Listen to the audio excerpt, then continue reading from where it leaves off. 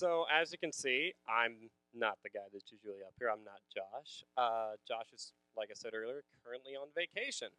So he asked me to fill in for him this week and originally the first week, but the hurricane hit, and the last week as well. Um, and I'm just going to warn you guys right now. I should actually introduce myself. Hi, I'm Kyle. I'm usually the guy up there in the sound booth for those who don't know me. And I was asked to preach tonight. Um, and I just wanted to open by saying that I don't have an education in this. I don't have nearly as much experience in this as the guys that you usually hear, like Josh or Pastor Robin. I'm just simply a young man trying to follow Christ, and I'd like to share that with you guys. Amen? Awesome. So, starting off, if you got a Bible with you, which I hope you do, can you turn with me to Genesis chapter 3? I'm going to start in verse 1. And yes, I am using the Holy Glow tonight because I had to come straight from work, so take what you can get. If you're at Genesis 3, say hallelujah for me. Amen. Now the serpent was more crafty than any beast of the field that the Lord God had made. He said to the woman, "Did God actually say, 'You shall not eat of any tree in the garden'?" And the woman said to the serpent, "We may eat of the fruit of the trees in the garden, but God said, 'You shall not eat of the fruit of the tree that is in the midst of the garden, neither shall you touch it, lest you die.' But the serpent said to the woman, 'You will not surely die, for God knows that when you eat of it, your eyes will be opened, and you will be like God, knowing good and evil.' So when the woman saw that the tree was good for food, and that it was a delight to the eyes, and that the tree was to be desired to make one wise, she took of its fruit and ate. And she also gave some to her husband who was with her, and he ate. And then the eyes of both were open, and they knew that they were naked. And they sewed fig leaves together and made themselves loincloths." Let's pray together. Father God, thank you so much for allowing us to come here tonight and gather in your name. I pray tonight that it is not myself that talks. It is not Kyle giving his ideals or lessons to everyone, but God, rather, it's you through your Spirit. I pray now that whatever it is that comes through my mouth is of you, and I just pray all of this in your holy, blessed name that I pray. Amen. Amen. So, in the first couple of verses where the serpent is talking to Eve, it's talking about this fruit, the fruit of the tree of knowledge and good and evil. The serpent is bending its words and henceforth bending the truth around to convince Eve to take a bite of this fruit, just like we read. This is the first known act, or one of the first known acts of temptation. How the serpent is tempting Eve is through its words. It's words that sound good, kind of sound right. They sound appealing. He's constructing these words so that way it's more pleasing to Eve and to Adam, hence temptation. But reading through the verses, notice how the serpent says it's half truth and half lies. Things he said like, "You will not surely die," and "You'll be like God and your eyes will be open," had some truth to them. After all, they didn't immediately die on the spot when they ate the fruit and just kind of flop over. And they did gain knowledge. That's why they had to sew fig leaves together, because they knew they were naked and they wanted to fix it. So the serpent bent these words in truth, and because of Adam and Eve's sin, they fell into this temptation. They committed this sin and ate the fruit and disobeyed God, which is in itself sin. And because they did this, they would eventually die. This is why we call it the fall of man, because eating of the fruit causing sin later on will cause their deaths. And they were far from being God with just some knowledge. So whether it's half-truths, bending the truth, hiding the truth, ignoring or changing the truth, altering the truth in any way is a lie. And lying is a sin, something God has not and will not ever be a part of because he hates it. So, as it says in several passages. So, even though the serpent's words sounded right, he lied to them. No matter like how right it sounded or how whatever you want to say, it was a lie. And this lie caused them to fall into sin. Now that we've thought about it and pointed out how the serpent has lied, from our perspective, it should have been pretty obvious for Adam and Eve, right? I mean, for goodness sakes, they were living with God in the garden. Maybe even for a short time or a long time, which doesn't exactly say, but they still lived with God. Adam literally saw God make Eve right in front of him. God was there with them. And yet this snake kind of walks up and says, hey, you should eat that fruit. And all of a sudden they listen to the snake instead of God? That's inconceivable, if you will. It's ridiculous. And why would they trust a snake over God? Well, first of all, the Bible even states in that first verse just how crafty the serpent is. Not making excuses for Adam and Eve, but it says that it was the craftiest beast of the entire field, meaning it was one of the craftiest creatures in existence at the time. And secondly, if I may make such a bold claim, every single person in this room, one way or another, has been tempted like this, where the truth was bent and we fell into temptation. The difference being, instead of someone else lying to us, it was ourselves. Because unlike Adam and Eve, we were born in sin. Twisting the truth so that way it's better suited for us is what comes naturally to us because of how we are born into sin. This is why temptation is so dangerous for us, because it feels good. It may even feel and sound right. It feels natural, and that's dangerous for us. We naturally produce sin because it's in our nature.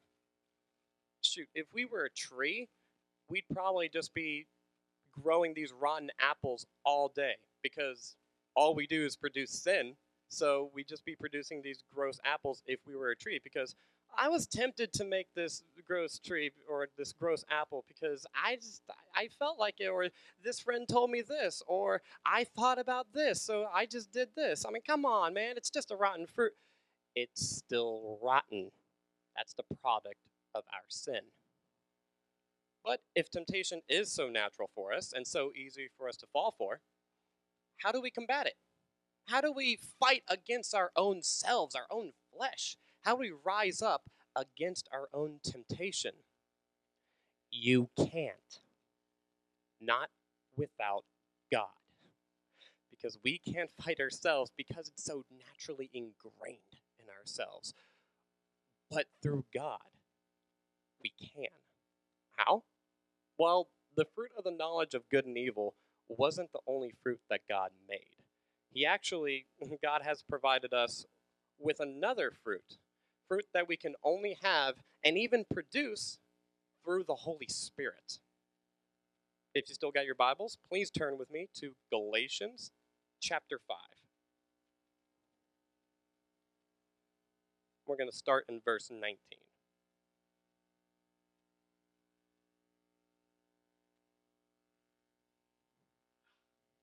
Bless you. If you're there, say hallelujah. Amen. Hallelujah. Now the works of the flesh are evident: sexual immorality, impurity, sensuality, idolatry, sorcery, enmity, strife, jealousy, fits of anger, rivalries, dissensions, divisions, envy, drunkenness, or orgies, and things like these. I warn you, as I warned you before, that those who do such things will not inherit the kingdom of God. Quick note, instead of the works of the flesh, just kind of, instead of that word, put the products of our sin. Same ideas apply. But the fruit of the Spirit is love, joy, peace, patience, kindness, goodness, faithfulness, gentleness, self-control. Against such things there is no law. These are the fruits of the Spirit. It's through these fruits that we are able to fight off temptation. We are able to actually be anywhere near righteous. only because of the Holy Spirit that's within us. To have the self-control to say no. The faith in God that we don't need that sin. We don't need that sin anymore.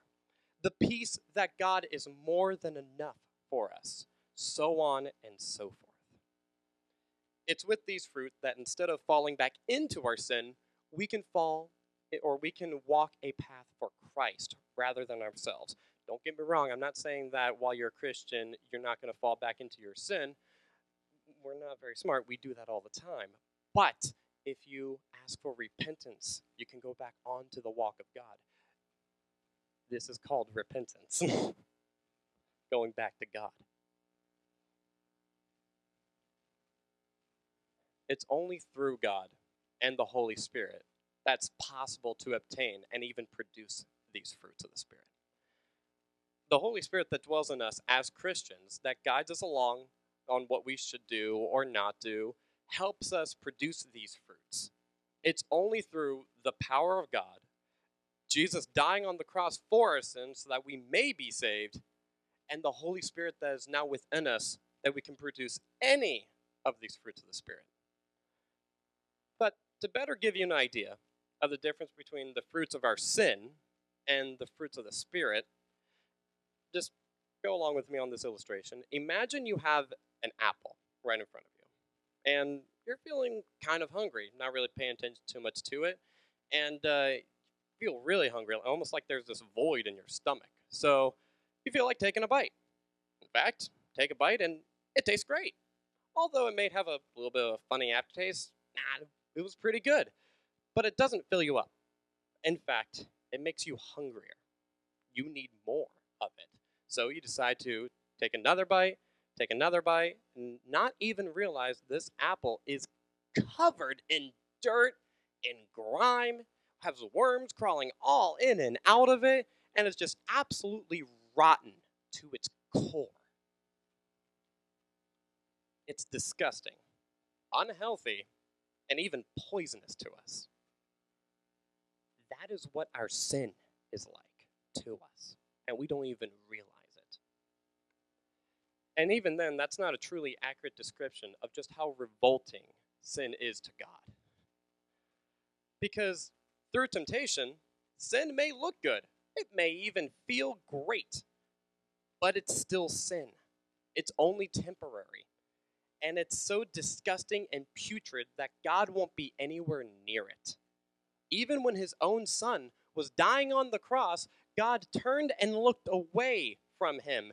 That the son that he loved, because of how much sin Christ was bearing. That was our sin that he was bearing, by the way. But the fruit of the Spirit is like an apple, freshly picked off of the most healthiest and beautiful of any tree. Just ripe, perfect in color. And biting into it, crisp, sweet, absolutely delicious. In fact, it fills any void that you might have. And it's everything you needed, even if you didn't realize it. This is the fruit of the Spirit, possible only through the Holy Spirit that resides in us as Christians. And even then, that doesn't begin to describe the taste of the love, the peace, the joy, the patience, the kindness, the goodness, the faithfulness, the gentleness, and self-control that God gives you through being saved by him. But how? How can anyone ever hope to obtain that kind of fruit, let alone produce it? How can someone taste something so sweet as grace? Turn over with me to the last passage of the night, Romans 10:9. And we'll end here.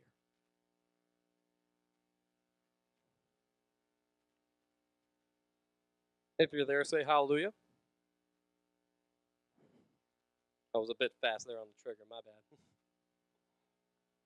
Hallelujah. Because if you confess with your mouth that Jesus is Lord and believe in your heart that God raised him from the dead, you will be saved. Now, I'm not saying that following God is like picking peaches from an or orchard and on a bright sunny day and everything's all sunshine and rainbows. No, no, no, no, no, no, no. There are, like I mentioned earlier, struggles as a Christian. We have been so ingrained since birth to produce these rotten fruits just for ourselves that the minute we try and start thinking that we need to produce fruit for someone else or like God himself, we fight amongst ourselves. Once we have that desire to start producing fruit for God, our flesh itself fights against us. And because of that, we might sometimes still start bearing fruit. Or we might start bearing these rotten fruit, even while we have this wonderful fruit and we've tasted this wonderful fruit already. Excuse me one second, my note app closed on me while I was trying to talk. My bad. Because even as we Christians, we fail every single day to produce that fruit that God has given us. We do. We produce that rotten fruit instead. But that just means we have to keep looking to God. We have to keep focusing on him every single day to produce that fruit of the Spirit that he provided for us, and to give glory to him. After all, Paul even states in 1 Corinthians how he has to beat his flesh down daily into submission so that way he can worship God.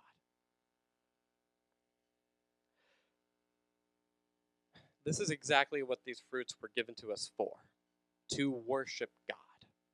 So that way others can see this fruit and be like, wow, that fruit you got there, it looks pretty good.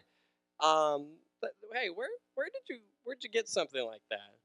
Or how can you have such joy in this time? How are you at such peace?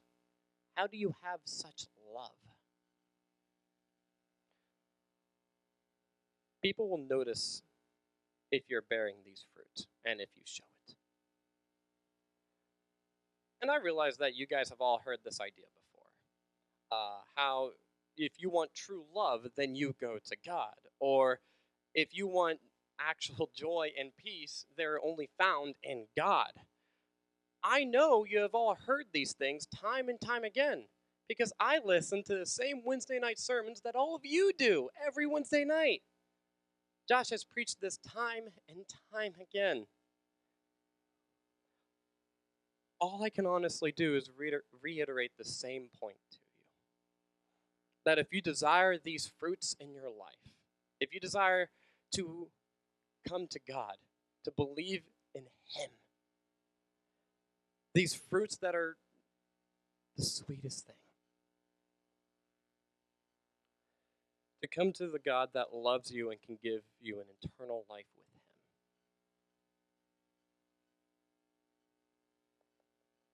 Just read it. Romans 10:9. Believe with your heart. Have a desire for him and not yourself. Go to him.